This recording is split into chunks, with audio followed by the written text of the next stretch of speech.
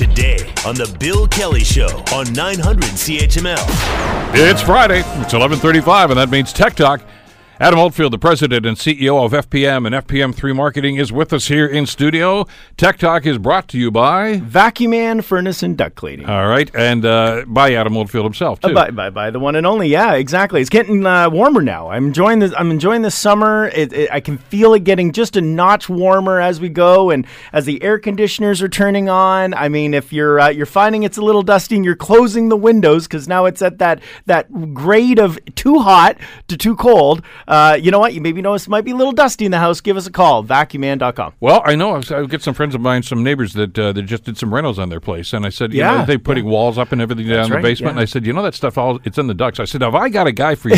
Yeah, so. You need to listen on 11:35. Yes, that's right. On Fridays. Well, you know what? A lot of people need to remember, if you are renovating, that's very important. If you're doing drywall, turn your furnace off. Because truthfully, it becomes a suction, a big vacuum, and it pulls all that dust inside. And well, I guess, okay, maybe I shouldn't tell you that because then you don't need to call us. But that's exactly what we'll be doing. We'll be cleaning it for you.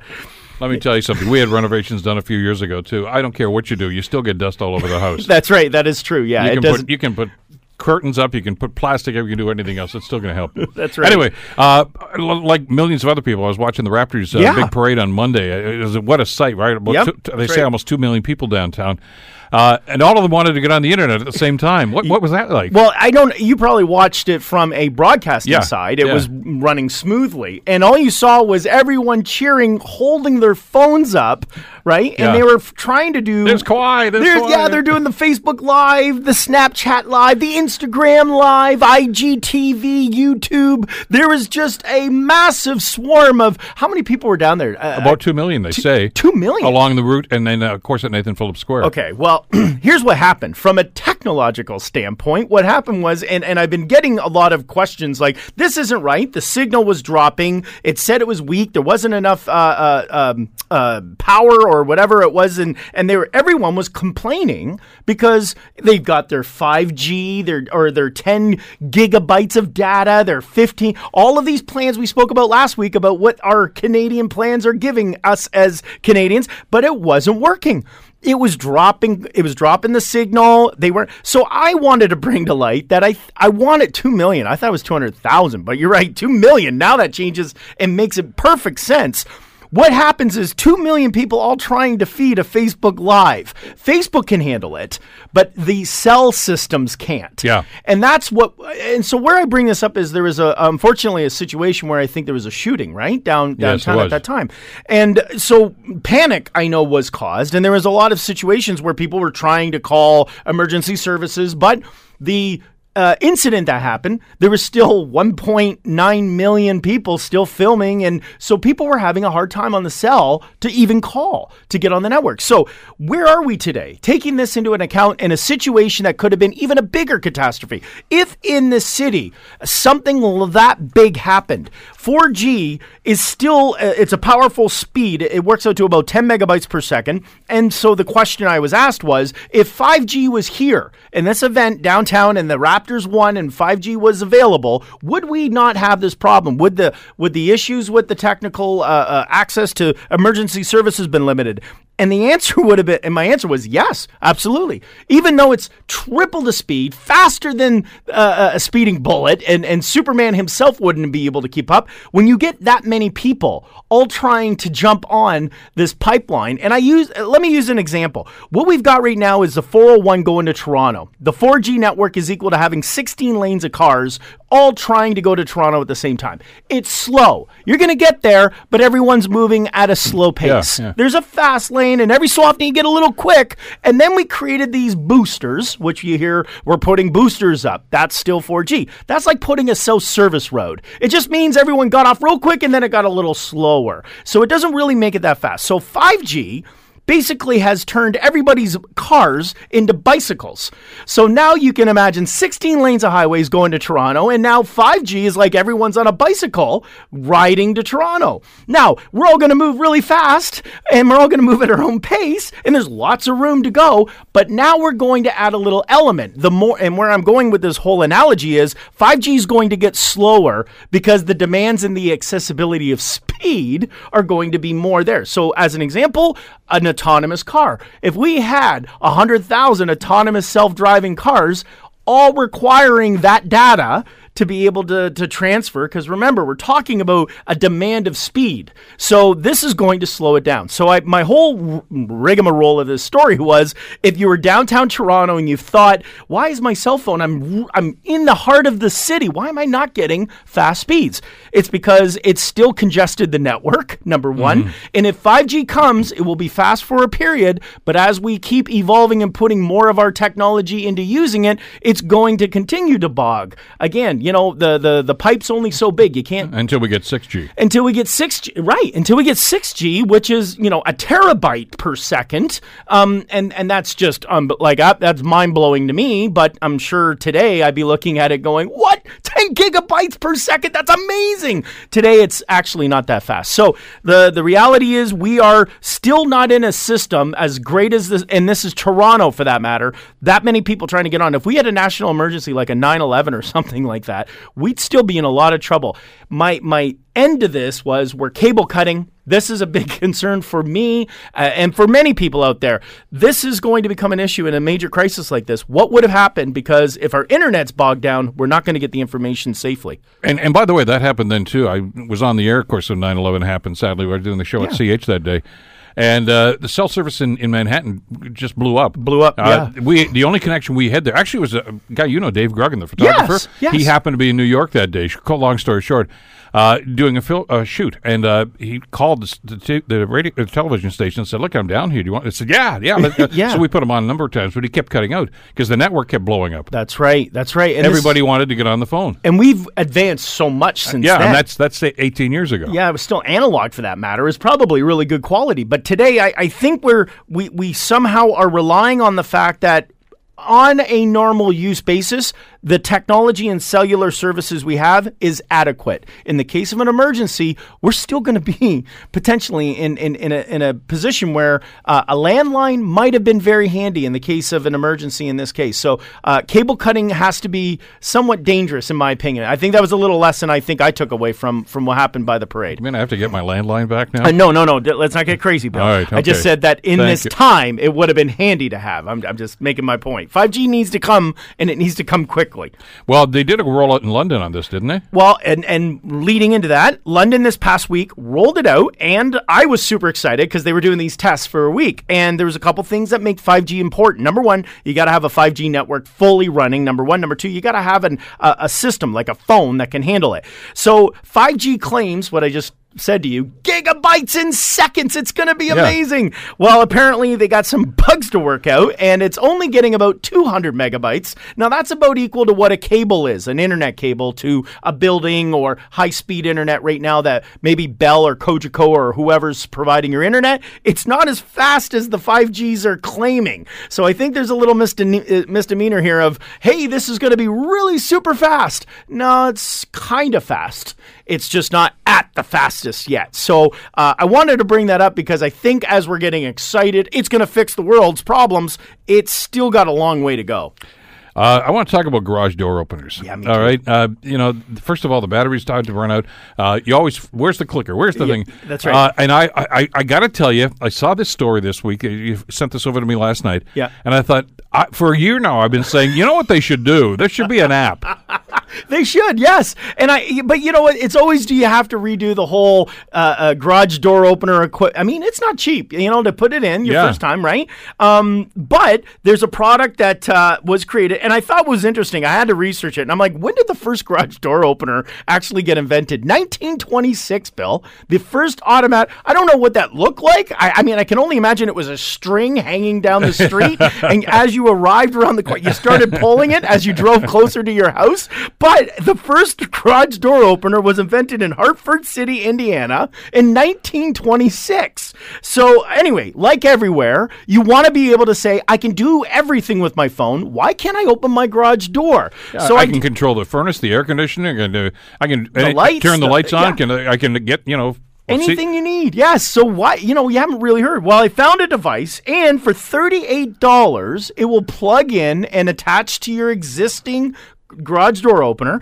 It connects to your Wi-Fi, and you download the app, and it will allow you to be able to electronically open your garage door using your phone. I mean, the phone is connected to the car, right? So I thought I would look this up, and this little product is available for $38. It's on Amazon. All you got to do is just search up garage door opener app, and you will find many, many options. The best one I found was about $38. It's called Meros Well. If you want to consider, I'm not trying to promote them, but they were the cheapest. I don't know if it's good, so please do not say, I bought this in Tech Talk. He is not endorsing this I am product. not endorsing this product, folks. I'm just trying to give you an idea. And that's $38 US. So if you want to say, hey, my app needs to open my garage door, again, you can buy new machines that do this. This is for an existing garage door opener that you have that is kind of a dummy / make it smart. And I got to look this up when I get off the air today, because that's important stuff. Especially, if you'd say you're trying to find the button, it's the wrong one. That's right. So bingo bango. This is going to be good. Listen, I wanted you to come in today. Remember, you and I talked about this briefly last week about this new currency that Facebook is using. I heard Ali Velshi on MSNBC talking about it. Of course, the guy from Toronto, big financial. Well, he's world famous now. And he says this is mind-blowing. What Facebook is doing here. What Facebook is doing is mind-blowing to a point where, they're calling it Libra. I don't know whether it was because that was around the time when Facebook opened around, October or whatever. But anyway, it's called Libra. It's a cryptocurrency. And there's some things that, you hear cryptocurrency. But it's not like Bitcoin. No, not at all. Because as soon as you say cryptocurrency, people think Bitcoin. Bitcoin, right. This is the difference. Here's the point. Bitcoin has its own entity. It's got its own algorithm. There's only so many of it that's out there.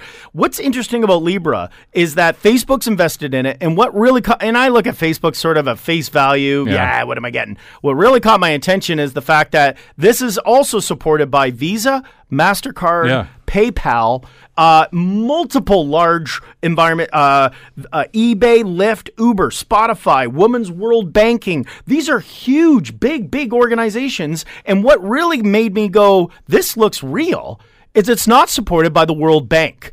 And that's important because the World Bank system is basically the currency exchange, the U.S. dollar versus Canadian dollar.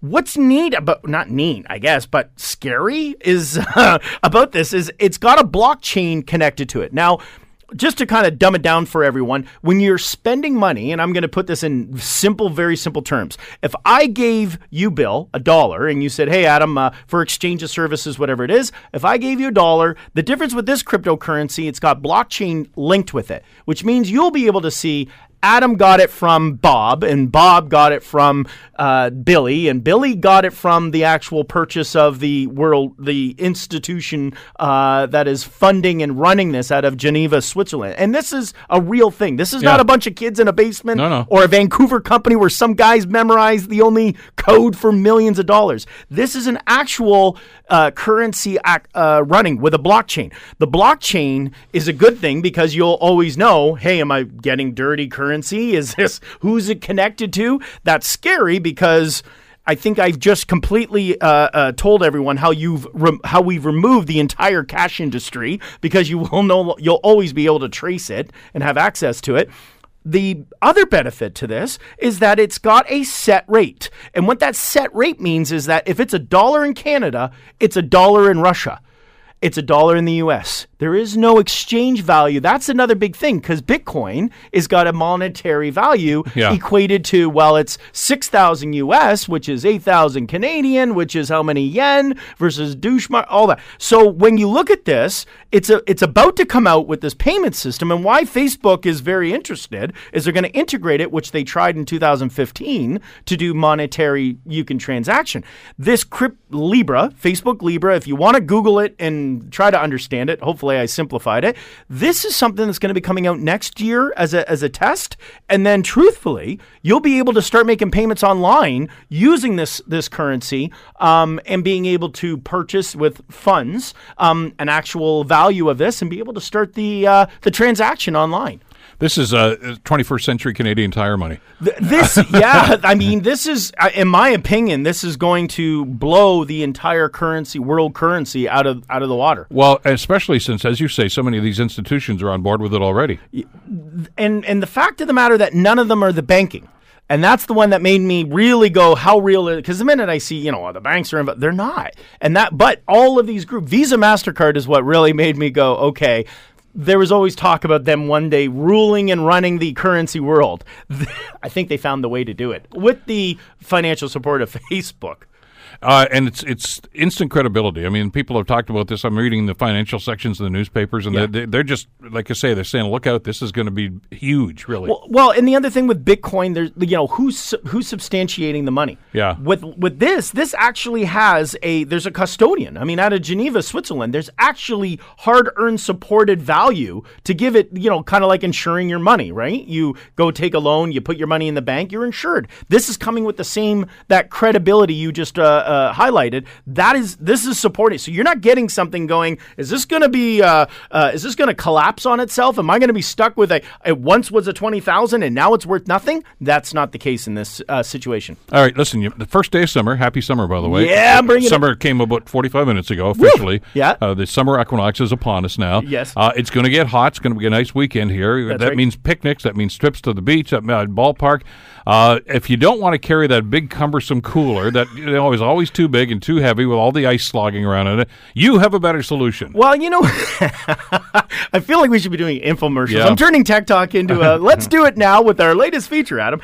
This one I thought was really cool, and you're 100% right. The old days of the Coleman cooler, you kind of threw the ice in, you hope it stayed cold, there's a little knob you popped open and the water would spill out when it melted, and it gave you probably a good day. Well, now the iFreezer Go 2.0, Go 2.0 is an option if you want to take your cooler to the next level. It's like a mini fridge. On one side, it's got a freezing component that you can keep ice cream, freezies. I mean, in some cases, you keep it in the cool. It will keep it cold. Sure. This is like a camping trip. You can have this cooler, and it comes with a battery pack that'll give you up to 4 solid days of freezing. 4 days? 4 days of freezing. The battery pack it's almost like a battery insulated in the cooler that creates the energy for the compartment for this little micro freezer, and then on the other side, you've got this fridge, if you will, the cooling area. You keep your milk or whatever without fear of it freezing. Because I got a fridge when I remember living as a bachelor. I had the fridge that kept freezing the milk because I don't know why, but they interconnected. So this is pretty cool. You can be able to have one department to put it in. Caveats. Number one, it takes time. So many people, and by the way, as a tech guy, I love this stuff, right? So having the cooler is very important. However, taking the cooler without turning it on to the grocery store, it takes about a good, just like if you turn on your fridge, it doesn't just instantly become a freezer. So don't put ice cream in and turn it on for the first time thinking it's going to work. You got to actually get it up to cold temperature. Cold, yeah. Yes. So keep that in mind. Number two, this is not like a Canadian Tire Walmart $30 cooler before you go to a picnic. This is about a $550 purchase.